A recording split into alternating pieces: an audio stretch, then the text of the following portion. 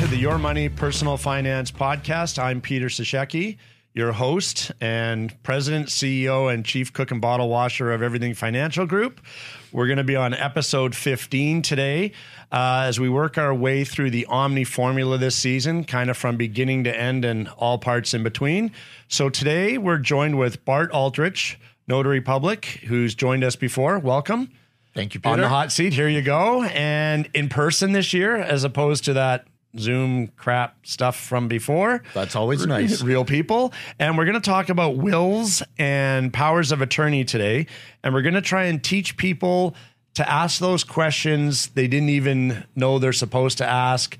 Simplify it for them so they kind of know what's important. I know you've written some great stuff that we use in our plan when we're delivering our plan to people. But even then, it's me kind of showing them what to ask and then send them off to you so they can get it done properly.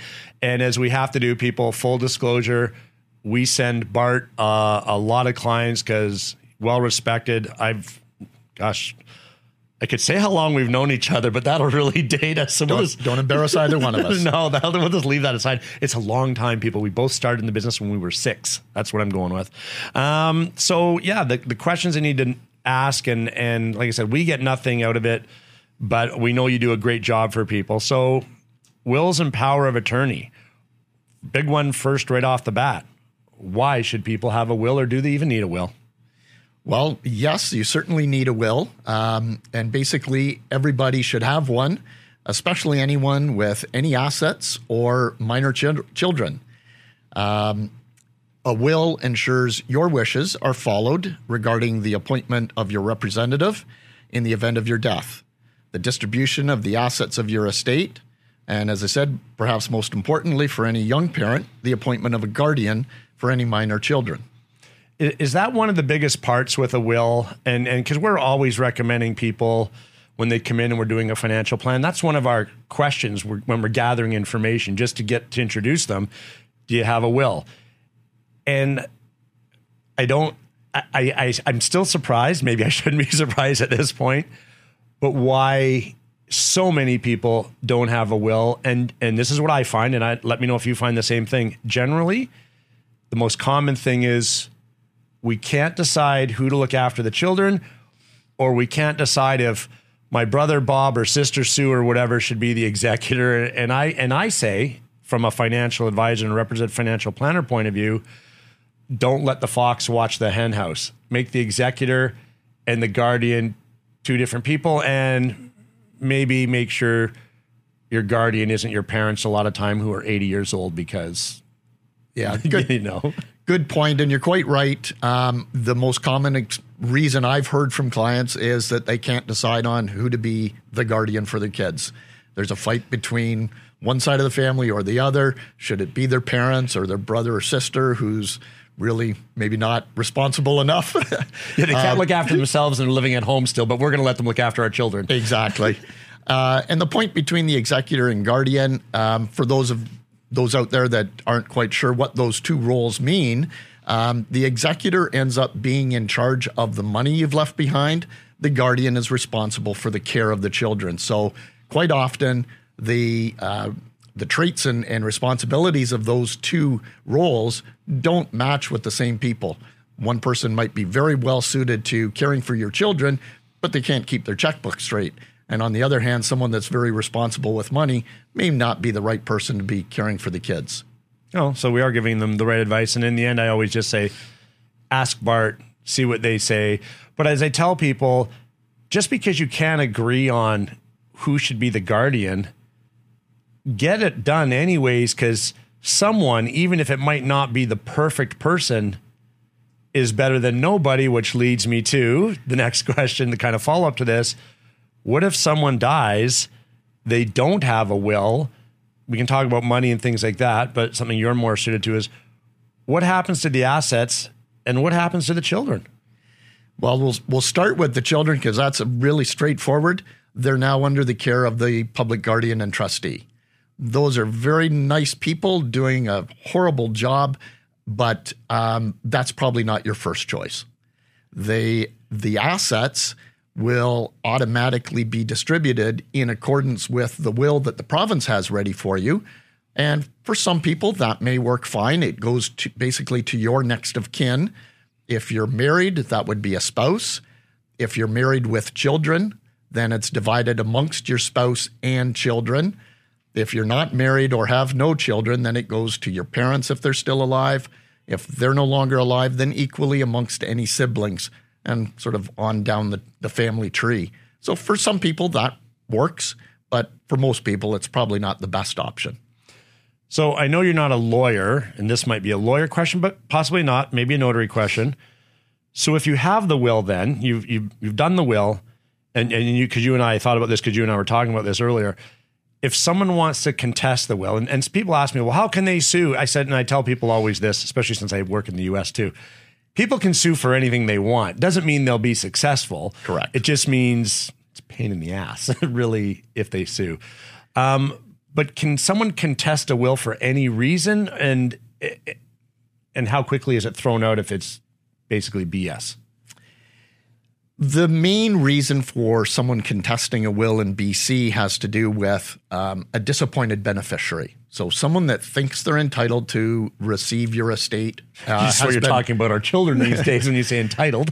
Yeah. So basically, the rules in BC are that entitlement goes to a spouse, either married or common law for 2 years or more, and to your children.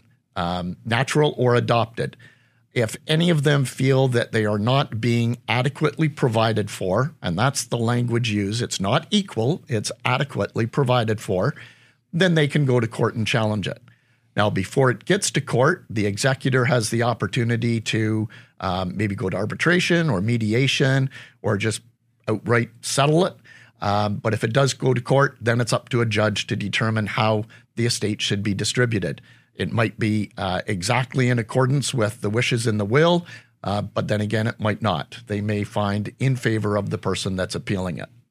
And just to kind of ties into the contesting of a will thing, to kind of provide clarity for people who think this is Hollywood, because I was involved in executor, and there was one of these people who was feeling I was just an executor. I mean, I had no interest in it. Wasn't even in the will. It was just, they saw me as being the financial person to kind of, maybe because I do it for a living or something. And the person said, well, when are we having a reading of the will and the distribution of assets? And I was like, you're a lunatic because you're not even in the will. But that was really what I'm going to contest the will then. And I just said, be my guest, call a lawyer, no problem, just let me know, like kind of thing. But there is no such thing really as a reading of a will. This isn't Days of Our Lives or As the World Stomach Turns. You're right. It's not Hollywood. They don't all gather in the lawyer's office. The process that is followed when someone dies typically is probate, and that's a court process to ensure that the executor is doing everything they're supposed to do and the will is valid. Part of that process is a copy of the will has to be sent to anybody that's named as a beneficiary or anyone that is entitled to receive. And so that's where someone might find out that, oh, I'm not included in there and I should be. So that's when you may get someone contesting it. But the entitled is spouse, children. That's it. Spouse and children. Then it worked out good. On that note, it's not in here, but I'll remind, Bart made a good point about probate. So real simple thing for people. On registered investments, RIFs, RSPs, TFSAs are considered registered investments. If you name a beneficiary, those items avoid probate. So correct. You said probate, so it made me think about a little tip for people. Include in that as well life insurance. Well, right, life insurance, yeah. And the other assets that avoid probate are assets that are owned jointly as joint tenants. So in the event of your house, bank accounts, possibly a vehicle, non-registered investments. Yep, joint ownership. Yep. So that's a great tool to use, typically between spouses. If you start trying to use joint ownership between a parent and adult child, for example, it really starts to get messy. So that's one to really think twice about. And everyone always asks about that on a house.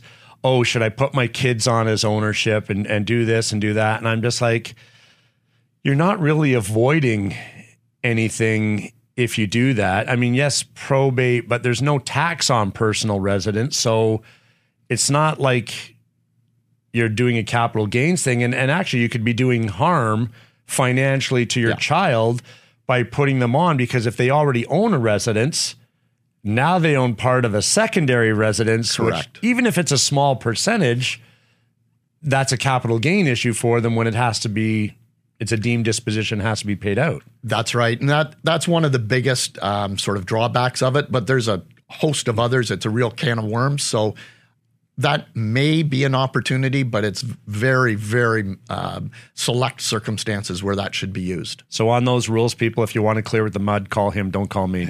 He's a notary. He'll tell you that stuff. So I get this other one all the time. People bring it up. The do-it-yourself will. And, well, I don't need to see a lawyer. I don't need to see a notary. I did my will off the internet on the back of a napkin. And is it legal? Might be. It certainly could be. Might. Oh, there's a comforting word. A will in BC, a will does not have to be prepared by a lawyer or notary to be valid. You can certainly do it yourself, but it's kind of like changing the brakes in your car. Is that really something you want to be doing? Using instructions off the internet? Where were those instructions? What jurisdiction did they come from? Are they BC? Is it California? Is it India? Like, who knows? So that's, you can certainly do it, but there's a lot of caution. You mean those instructions come from the Mumbai Technical Support Office? Could. And they may still be correct. And really, though, by someone doing that, how much are they really saving? Like and I know it's different and we can't put anyone on the hook because everyone charges different, I'm sure. But really, what's the range? And I know you guys are very reasonable with a will, but the time involved in putting a will together, because there's the other excuse. Oh, I don't have this. I don't have the time. And it's like, you've put together, and we have it up where periodically through this episode, the template that you've helped build for, and we send out to clients all the time to create a will.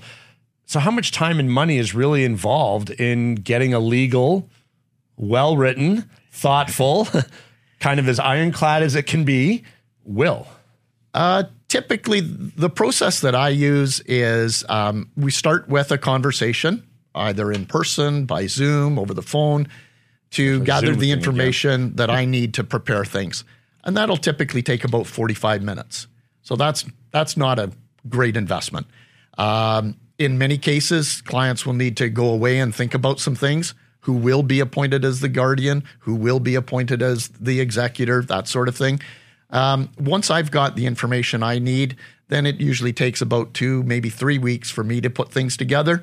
I'll get a draft out to them by email, give them a chance to review it, and then we gather again to meet to review it and sign it. And that'll take another half hour or so. So their total time, maybe an hour and a half, and can usually be done within about a month or so.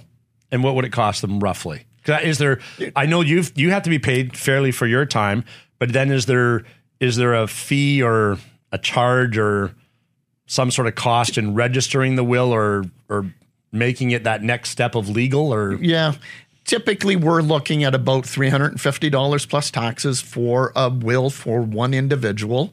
That may range depending on the notary or lawyer. You might be looking $350, $500, something like that. Once it's completed, if you want to register it, that doesn't really do anything to make it more or less valid. It's just registering the date the will was prepared and where it's being stored, its location. That's done through Vital Statistics, and they charge $17 for that service. Oh my gosh, that's horrible. Well, people get the will done, but now let's say they followed our advice, they contacted you, and they got the will done, they settled on the guardian, the executor, will's in place, and then life goes on.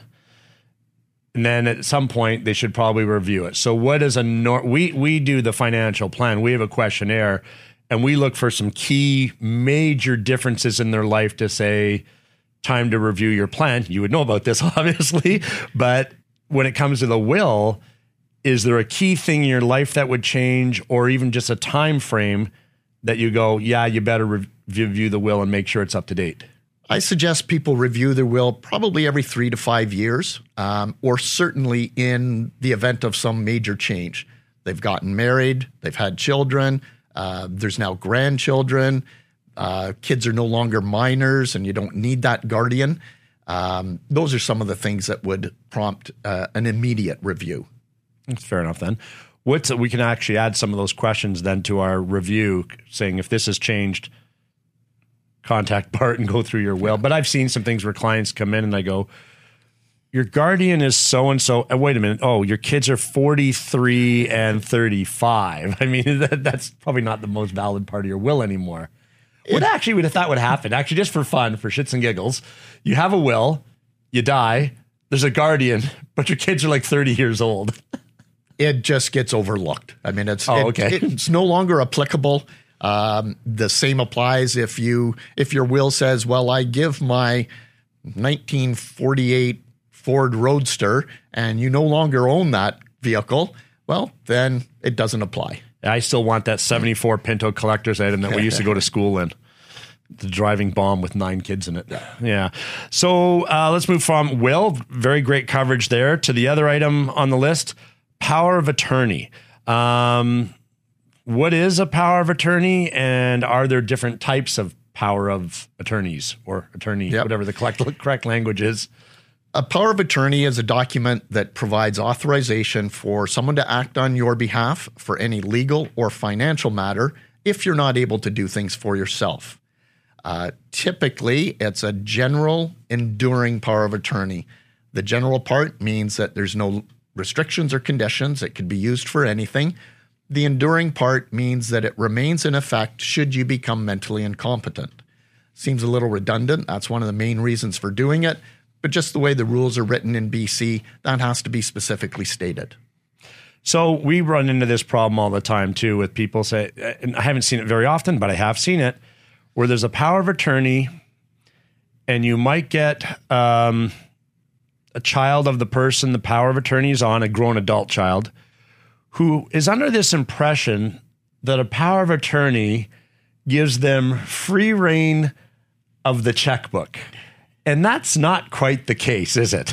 No, the rules are very strict. A power of attorney would allow, in that case, that adult child to access their parents' funds, but that money has to be used for the parents' needs only, unless the power of attorney allows otherwise. So a typical scenario where we've got two individuals who are married, their power of attorney might allow for their individual funds to be used for each other's needs. That way, it doesn't matter whose money it is, whose RSP or whose TFSA, that money could be used for either one of them. But it's also, isn't it, am I correct? It's only if, so you got mother, father, spouse has passed, they name an adult child on the power of attorney, but they're still fully competent. It's there for when they're not competent, but they get an adult child who thinks they have the key to the vault.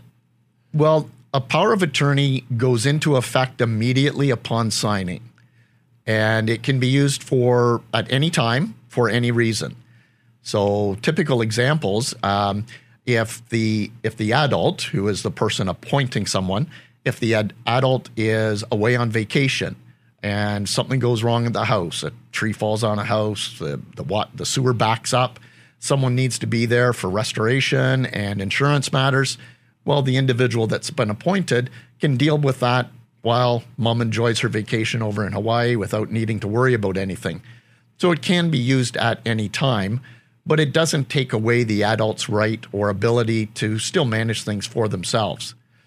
If someone goes in and does do something inappropriate, then the adult may still be liable for it, but they can then fire the attorney. Yeah, and I've had a few instances in all these years where I saw something that just looked, and then even more so, it just smelt off. And that's where I've called the client and say, I know you have a power of attorney, but I know you're perfectly sound. I just want to make sure you did approve this. And in a couple cases, no, I didn't. And one of them was because I went to a great conference last year on elder abuse.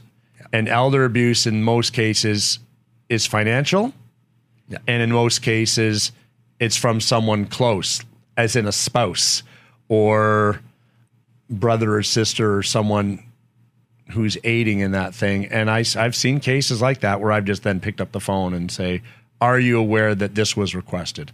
So usually I can find a reason to stall for a day or so. And in a couple cases, it was something that the person knew nothing about, and then it's time to call the lawyer or change who's the representative on that. Financial advisors, bank employees, they're pretty good watchdogs. Yeah. And they, employees in the banks have a real knowledge of their local clients. You realize you said the word bank, so you now have to put money in a swear jar. I'm just warning you. So cut it out, or it's going to cost you a lot of money coming in here today. But they do have an eye on many of their clients, and they'll be aware of things going sort of sideways, so they can keep an eye on things.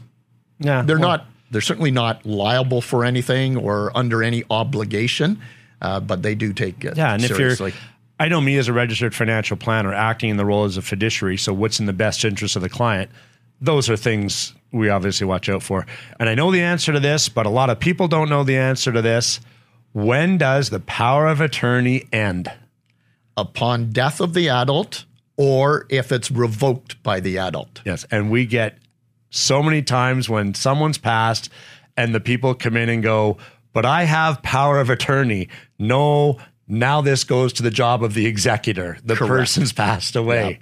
And they kind of go, oh, and they don't realize, but power of attorney at that point means nothing. And people, if your loved one, parent, spouse is dealing with investments and you do a power of attorney on each other or someone, make sure a copy gets into the right hands, gets into the hands of your registered financial planner and the custodian who looks after your investments so they know, and that just makes things easier in dealing with your finances. Yeah. Power of attorney, I'm on a real soapbox these days. I think it's something that too many people do not have and should. You're never too young to have one, basically over 19. Many people say, well, I don't need one yet. I'm not old. Well, guess what? It's the kind of thing that when you do need it, you can't do. Yeah, that's it. Because you have to be competent enough. Correct. To sign. I know when my father-in-law was alive and he needed to get a power of attorney, speaking of victim of abuse, that we found out, and it had to be done. And they tried to say he was incompetent. We had that, and I know at that time when that happened, because he wasn't here in the Lower Mainland, you put me on to some people, and they do and I'm not sure the terminology you'll know, but they did some sort of test to make sure, oh, wait a minute, he hasn't had dementia for 7 years. He's perfectly fine and can make this decision on his own, because they had someone trying to say he wasn't competent and basically tap into the purse strings. It happens. Yeah, unfortunately, it does. Power of attorney is really there. I call it like house insurance, property insurance. You'd hope you never need to use it, but if you need it, you'd better have it. Yeah, makes sense. Now, and I'm going to get this wrong, but there's also a thing, and I think the names have changed in the past, a representation agreement, and that's not in a power of attorney though, is it? That's a separate item. It's a completely separate document. A power of attorney allows someone to act on your behalf for legal or financial matters. It has nothing to do with medical decisions. So that's what that is. A representation agreement is very much like a power of attorney. It appoints someone to make those medical or personal care decisions on your behalf if you're not able to for yourself for any reason. So if someone comes in, they're doing a will, and I know we send people to you all the time, will, power of attorney, and I know you said you're on a soapbox about power of attorney, but representation should really be done. It can all be done, I guess, at the same time. It can all be done at the same time. They can be done at separate times as well. There's really no connection one to the other. A representation agreement may or may not be absolutely necessary, certainly recommended, but there are at least default mechanisms in place in BC. Your next of kin would be allowed to make medical decisions for you, but there's lots of people where that may not be quite suitable. You may want someone else making those medical decisions. For example, a parent who, without a spouse, that those decision powers would go equally amongst all their children. Well, there may be some family conflict where one child would want one thing, maybe not actually in keeping with the parents' wishes. Yeah, and you do see that too with, again, no ill will intended, but if there's 3 or 4 kids, 2 kids even, but 3 or 4 kids involved, and sadly there's no hope of that parent recovering in the current state they're in, and not trying to sound at all like I don't care, but who's going to be the one who bears that responsibility of, as they say, pulling the plug? But all of a sudden, the person's on a respirator and you have to decide, do they be taken off? And there's where a representation agreement takes the onus off of somebody and the guilt that may follow, even though that is in the parent's best interest, and the siblings, one blaming another. You made that decision and we didn't agree, or and one thing to distinguish, a representation agreement appoints the individual to make those decisions. It doesn't necessarily provide any guidance of what decisions are to be made. That's certainly a conversation that people should have with their families. So whether there's a representation agreement or not, everybody is on the same wavelength in terms of how mom or dad wants care to be taken. Horrible discussion to have, but great one though. Like, if mom or dad, if you're ever in this what situation do you need to be in to say enough is enough? Yeah. For lack of a better term, really. It really comes down to what their values and beliefs are and what kind of quality of life they want. And some people want to, fight everything right to the very end and give it their all. And that's great. And other people may say, you know what, if it's at this point, then just let things go. But that's a conversation that parents and their children need to have. Yeah, for sure. Because now in BC, I know we have, and they may in other provinces, I don't know, they have this made decision you can make. And I know of a friends of ours where the sister just made, not to play on words, but elected that decision a few weeks ago, and a tough one to do. And it was, I know the sister who was really close to her and helping her said, I'm glad she made the decision because I couldn't make that decision for her. And then the person that's when there's literally zero chance of recovery and I don't know all the ins and outs that go to it, but that's it. It's a difficult conversation. Yeah. Anytime you can take that out of someone else's hands, I suggest do it, because trust me, I've been involved and it's not an easy thing to have to decide on. And when you can go to see someone like yourself and you can never plan for everything, I guess, but plan for as much as you can. That's right. It's worth doing it to make everyone's lives a little easier at that time. If you have very specific and I won't say hard line, but very, adamant choices that you want made, then you can outline that in an advanced care directive. Oh, another document. There we go. So there's basically 4, but you can stipulate the kind of care and treatment that you would want if certain events were to unfold. And that more or less is a legal document that provides your wishes and then must be followed by your representative, whether it's someone appointed or by default, and by the medical community. So let's make sure for a summary I've got them all, and we're going to provide information for the people who view this, and they can go to the PDFs and things we'll provide. So we've got the will, we've got the power of attorney, we've got the representation agreement, and we've got the advanced care directive. Correct. I got them all. I passed 100% today. That's not bad. Well, thanks for joining us. Already Peter. Come to an end. Episode 15, people, is wrapped up. If you want to get a hold of Bart and his team, we've got the information there on the screen with his contact information. I suggest reach out, book an appointment. I know when it comes to even just reviewing what you already have in a will, He's quick, concise, fair on pricing. I've never had an issue with people to get that done. So I suggest everyone have a look. Go to Everything Financial Group on YouTube, and you can view this and past episodes, and you can contact us at White Rock, Langley, where else do we have offices here? Victoria, Scottsdale. Just go to everythingfinancial.com, hit the contact information, and you'll be able to find us. And we look forward to episode 16, when we're going to be talking with Sarah Moores from BTM Lawyers about separation and finances. There's the dirty topic we all want to get into. So thanks again, Bart. Thank you, Peter. Happy New Year. Happy New Year.